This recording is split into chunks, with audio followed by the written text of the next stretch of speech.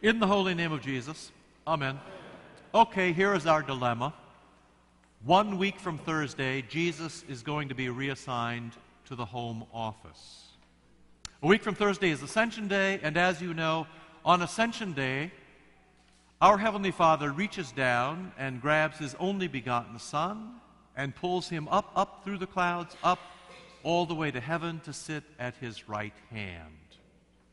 That is going to be a very, very good day for Jesus, but it can be a very difficult day for us. It can be hard for us because for us so often, seeing is believing.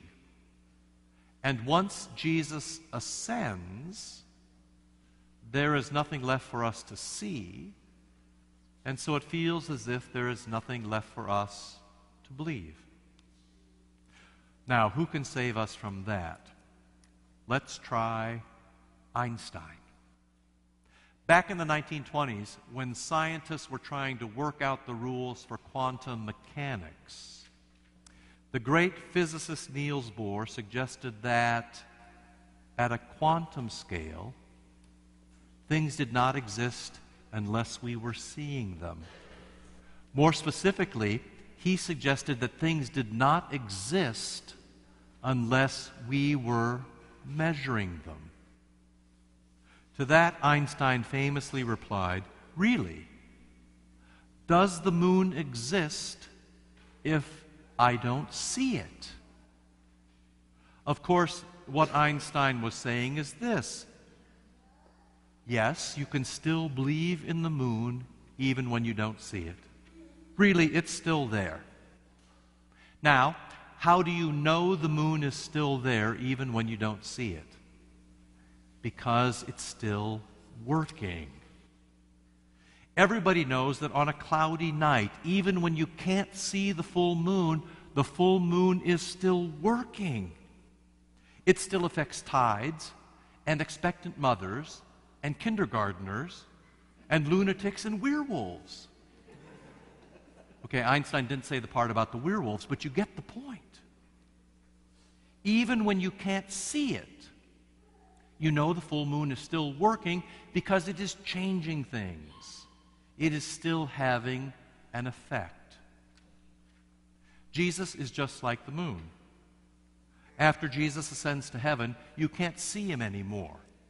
At least you can't see Him in the way that Mary, His mother, and Mary Magdalene, and Peter and James and John and the disciples saw Him after the resurrection. You can't see Him the way that Thomas saw Him when Thomas put his hand into his side all the way up and touched his heart. You can't see Him the way that they saw Him on the beach when they ate fish with Him, or the way Cleopas saw Him on the road to Emmaus. But even though you can't see Him, you know that He is still working. He is still changing us. He is still having an effect on us. In some ways, the disciples in the gospel for today are very much like those scientists in the 1920s. They have discovered this mysterious thing, this Jesus, this Christ, the Lamb of God who takes away the sin of the world, the only begotten Son. And now they are trying to work out what this mystery means. They are trying to work out what it means to be a Christian. They are trying to work out what it means to follow Jesus here on earth.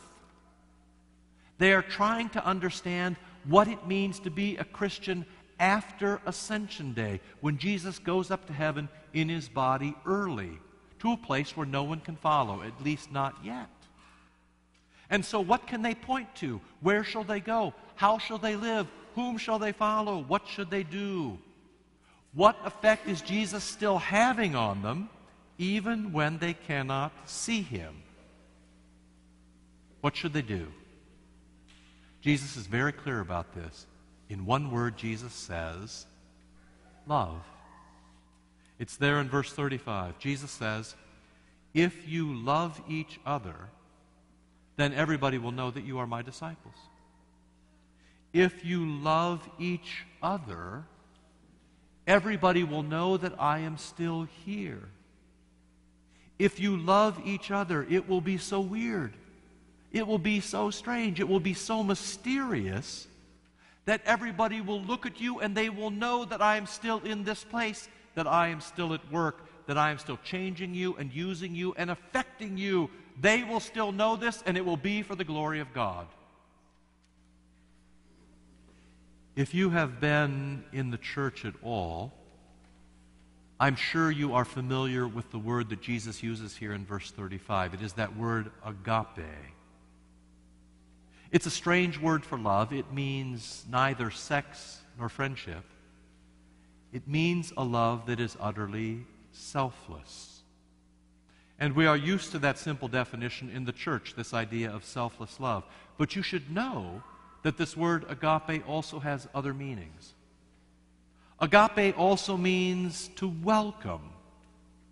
So it means kindness and tolerance and loving the unlovable. Agape also means to entertain. So it means generosity and hospitality and blessing. It means sharing what you've got to make somebody else happy. Agape also means to accept.